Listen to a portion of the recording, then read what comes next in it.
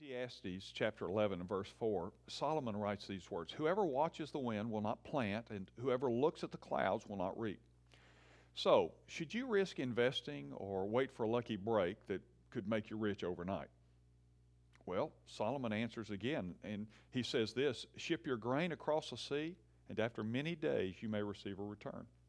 That means invest prayerfully and wisely and be patient, because it may take many days before you'll get a return.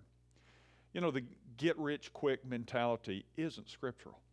Invest in 7 ventures. Yes, in 8, you do not know what disaster may come upon the land. That, again, is Solomon. So, invest but diversify is what he's saying. Allow for market fluctuations. This is a play-it-wise approach, not a play-it-safe one. Be faith-driven instead of fear-driven. Fear allows the unpredictable to determine your actions. Godly wisdom plus faith is really a part of investing.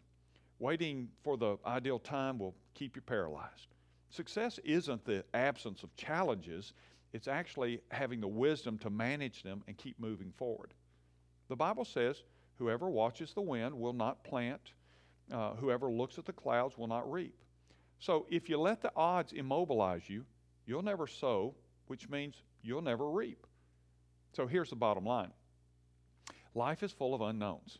And just as you do not know the path of the wind or how the body is formed in the mother's womb, you cannot understand the work of God, the Scripture says.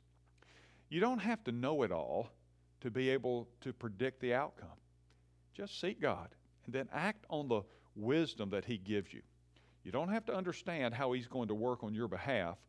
You only need to believe that He will. Why? Because you belong to Him and He cares for you, the Bible teaches.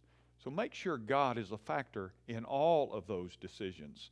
I'm Ray Jones, and that's another heart truth for your day.